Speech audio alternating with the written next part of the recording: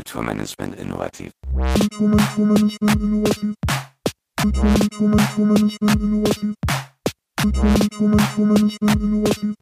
Kulturmanagement innovativ. Herzlich willkommen zu unserem Podcast Kulturmanagement innovativ Kontakt.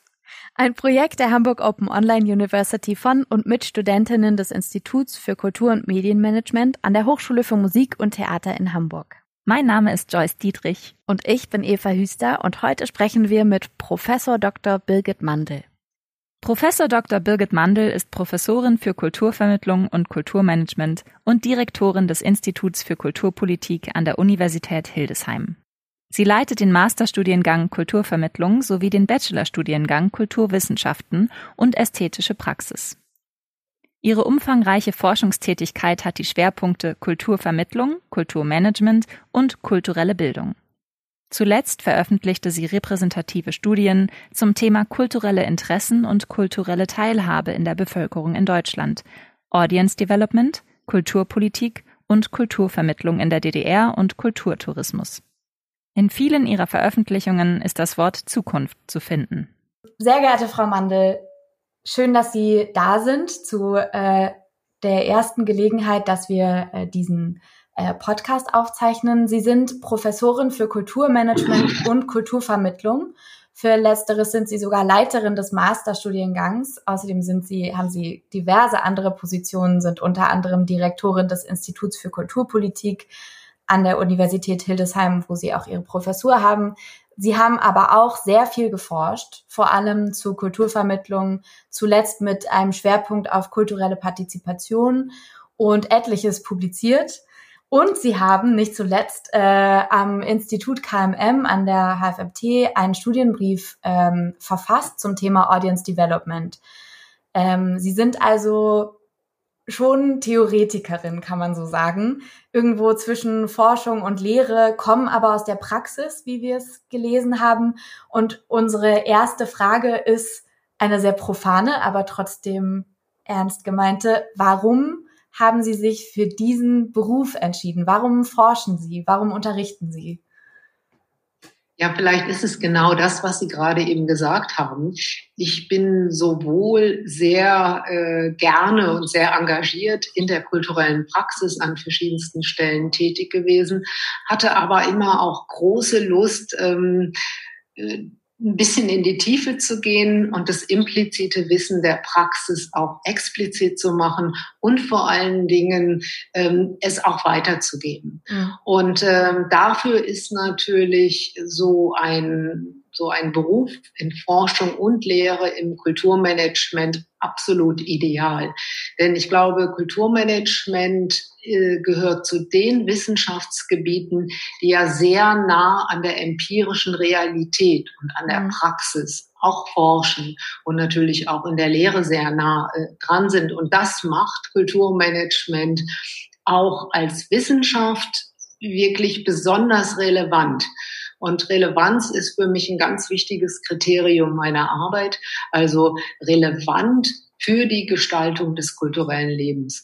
Und insofern sehe ich meine Mission tatsächlich auch darin, zukünftige Kulturmanagerinnen, Kulturvermittlerinnen dabei auch anzuregen, zu ermutigen, auch zu initiieren, dass sie tatsächlich mit Engagement, ich glaube auch mit Leidenschaft, die gehört unbedingt dazu, mit sehr hoher Professionalität und auf jeden Fall auch mit Gestaltungswille und Gestaltungskompetenz, dass die mit diesen Fähigkeiten, Kompetenzen dazu beitragen können, das kulturelle Leben, ich sag mal, nicht nur zu verwalten, sondern tatsächlich auch zu verändern und zu gestalten. Und ich glaube, das lässt sich in meinem Beruf sehr, sehr gut realisieren. Mhm. Gestaltung passt gut zur Überleitung zu unserem Oberthema. Unser Oberthema ist ja die Frage, wie kommt das Neue in die Kulturinstitutionen? Was bedeutet für Sie der Begriff Innovation? Und warum glauben Sie, dass Innovation für uns als KulturmanagerInnen ein wichtiger Begriff ist oder eine wichtige Aufgabe? Ja, einerseits ist Innovation inzwischen ja schon so eine Art Buzzword und es kann alles Mögliche bedeuten. Ich würde trotzdem sagen, ja, er ist ein Schlüsselbegriff im Kulturmanagement, weil der Begriff der Innovation meint ja die gezielte und sehr geplante Neuerung. Innovation ist nicht etwas, was einem so widerfährt durch Zufall, sondern es ist schon ein geplanter Prozess mit einer bestimmten Zielsetzung und da sind wir wieder beim Kulturmanagement. Es ist auch deswegen für Kulturmanagement zentral, wenn das gilt, was ich am Anfang gesagt habe, dass Kulturmanagement auch eine Profession ist, die gestaltet und die transformiert. Und ich würde sagen, gerade in Deutschland ist unser Kulturbetrieb auch natürlich durch seine Einbettung in die öffentlichen Strukturen sehr stark, pfadabhängig, strukturkonservativ, bürokratisch, in weiten Teilen hierarchisch. Und wenn man dazu beitragen möchte, als Kulturmanagerin, als Kulturmanager diese Strukturen zu überwinden, dann braucht es auch Innovationen für die Art und Weise, wie man arbeitet, wie man Programme organisiert, wie man seine Kultureinrichtung oder seine Kulturverwaltung organisiert, in der Entwicklung neuer Formate, in der Entwicklung neuer Kommunikationsstrukturen, in der Entwicklung ganz kompliziert neuer Leadership-Modelle. Da ist, glaube ich, Innovation zentral. Und Innovation ist auch deswegen von großer Bedeutung im Kulturmanagement, weil der Gegenstand Kunst, die Künste, ja immer auch mit Innovationen arbeitet. Und ich denke, dass Kulturmanagement möglichst eng an den Künsten arbeiten sollte, mit den Künsten arbeiten sollte und man auch dementsprechend Kulturmanagement als eine eigene, durchaus auch ästhetische Gestaltungsaufgabe verstehen sollte. Da sprechen Sie tatsächlich was an, was für Eva und mich ein Hauptmotivator war, dieses Studium zu beginnen tatsächlich. Dass wir aus der Praxis kommen, aus dem Theaterbereich und dort merken, dass der Bezug langsam verloren geht in diesem öffentlichen Betrieb zur Realität sozusagen, also mal grob gesagt. Ja. Mich würde noch interessieren, inwiefern, weil Sie sich ja auch viel mit Kulturvermittlung beschäftigen und also sozusagen auch viel mit der Beteiligung dieses Gegenübers, was wir als Künstler immer haben, also das Publikum, wie da sozusagen, ob Sie da noch so einen Link schlagen können zur Innovation oder wie Sie da auch, warum Sie das so interessiert Ja, also tatsächlich glaube ich ja, ich habe das mal so genannt, Kulturvermittlung und wir können durchaus auch Audience Development dazu führen. Das sind für mich eigentlich so Motoren für Transformation in Kultureinrichtungen. Ich glaube, das sind Strategien, Kulturvermittlung und Audience Development, die wirklich prädestiniert sind dafür, Innovationen auszulösen, weil sie nämlich immer arbeiten mit Kooperationsbeziehungen zu Menschen und Gruppen, jenseits der bildungsbürgerlichen Kulturblasen. Das heißt, sie sind ja diejenigen, sie sind die Funktionen, die Zugänge schaffen zu auch anderen Milieus, zu anderen Menschen, zu anderen Gruppen. Und durch sie kommt eigentlich Diversität in die Einrichtungen. Und darum glaube ich, dass Innovationen vor allen Dingen dann in Kultureinrichtungen entwickelt werden können, wenn sich diese auseinandersetzen mit neuen Gruppen, mit neuen Ansprüchen, mit neuen Interessen. Das wird nicht alleine aus der Expertenblase heraus gelingen. Und insofern ist tatsächlich sowas wie Kulturvermittlung da eine Schlüsselfunktion. Also wenn nochmal, da weiter jetzt gefragt in diese selbe Richtung, wenn wir, Joyce und ich, die wir als nächste Generation jetzt Kulturmanagerin werden wollen und da innovativ sein wollen oder Neues in die Kultureinrichtungen bringen wollen, was könnte denn, sehen Sie denn da einen wirklich sozusagen konkret ein Potenzial für Innovationen? Also was wäre jetzt ein konkretes Feld, wo Sie sagen würden, guckt doch da mal? Ja, also ich glaube, wir können tatsächlich bei meinem Spezialgebiet auch bleiben, bei diesem riesigen Feld von Kulturvermittlung mit dem Ziel, kulturelle Teilhabe zu schaffen und wirklich Einrichtungen durchlässiger zu machen. Also ich habe gerade eine neue, ganz spannende Studie gemacht mit allen 140 Stadt- und Staatstheatern, eine Vollerhebung aller Intendantinnen und Intendanten, diverse Analysen von Fallbeispielen, unterfüttert durch eine Bevölkerungsbefragung zu den Interessen in der Bevölkerung zum Theater. Es ist auch demnächst Open Access einfach abzurufen, die ganzen Ergebnisse. Es war im Rahmen eben eines gerade abgeschlossenen DFG-Forschungsprojekts. Und dabei ist mir aufgefallen, dass zum Beispiel die Theater eine so hohe Veränderungsdynamik entwickelt haben in ihren Kulturvermittlungsformaten, in dem, was man die sogenannte 5. Sparte, das rahmennahe Bühnenprogramm nennt, dass ich ganz beeindruckt davon bin. Und aber auch sehe, da ist offensichtlich, wird auch ein bestimmter Druck empfunden, weil eben die Legitimität der öffentlich geförderten Theater offensichtlich nicht mehr so sakrosant ist, weil man doch darüber nachdenken muss, das ist ja zum Beispiel am höchsten geförderte Kulturform in Deutschland, man doch darüber nachdenken muss, steht die Bevölkerung noch dahinter? Ist das noch die zentrale Kultureinrichtung in einer Stadt, die wirklich für alle da ist? Und dort habe ich eben erlebt, dass enorm viel passiert, wenngleich, das ist bei den Theatern gerade ganz interessant zu beobachten, das eher als Add-on angeboten wird, womit sich die Theater auch total überfordern, weil sie machen alles Alte, ihre Kanonstücke etc. auch noch. Und gleichzeitig sind sie sehr engagiert darin, neue Formen, Formate, Bürgerbühnen, Outreach etc. zu entwickeln. Und ich glaube, der nächste Schritt müsste sein, wirklich auch strukturelle Veränderungen zu wagen. Und da möchte ich noch ein zweites Beispiel reinbringen. Ich habe ja vor einigen Jahren mit der Commerzbank Stiftung den ersten Preis für institutionelle Kulturvermittlung entwickelt. Und als wir diesen Preis das erste Mal 2018 ausgeschrieben haben, da haben sich so ungefähr 130 Einrichtungen beworben.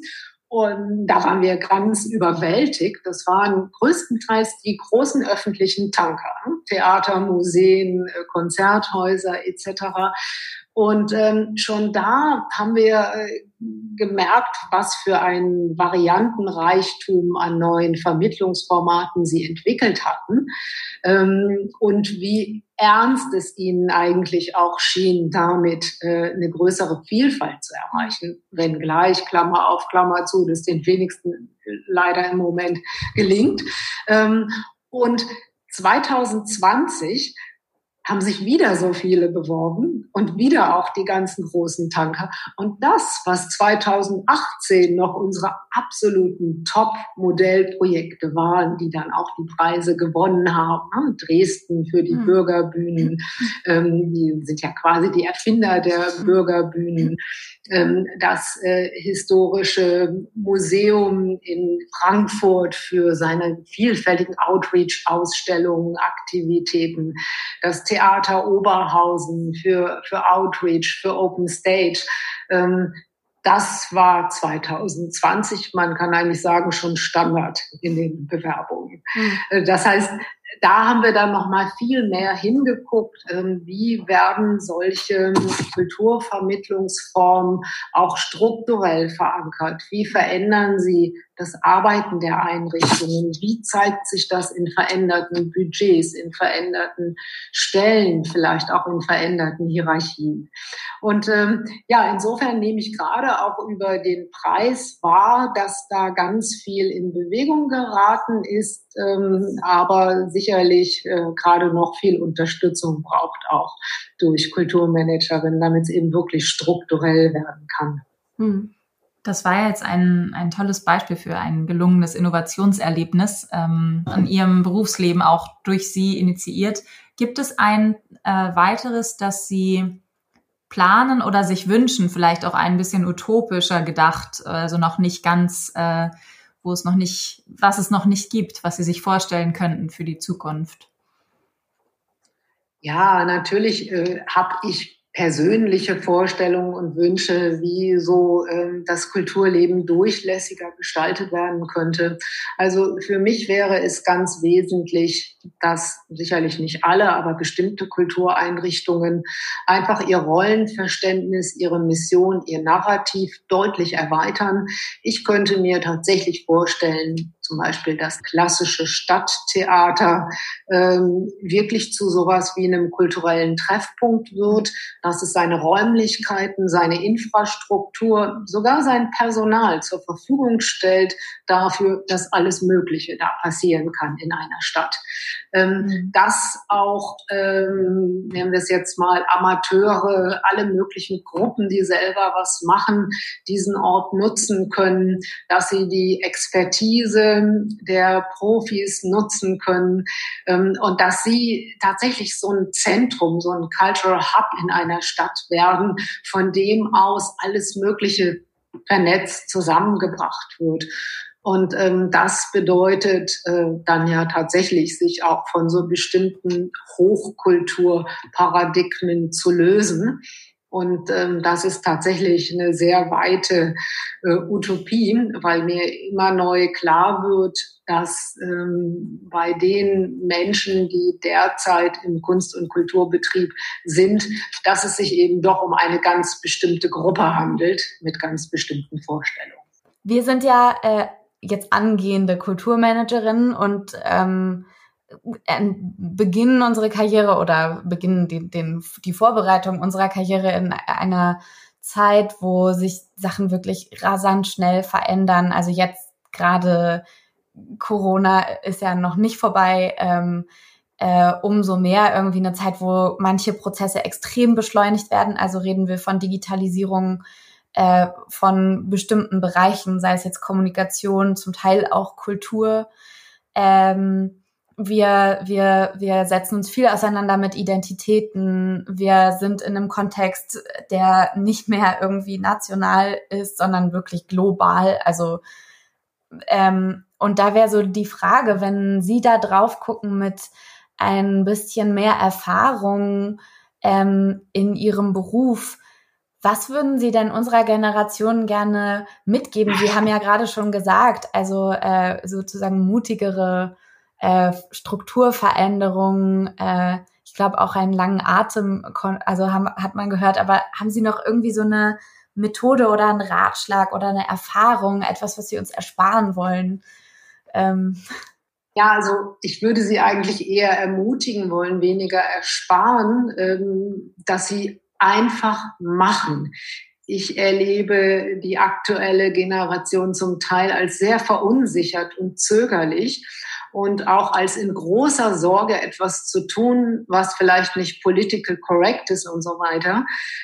Aber das wird nicht klappen, wenn man dann aus lauter Angst, irgendwas falsch zu machen, irgendwen benachteiligt, nicht repräsentiert etc.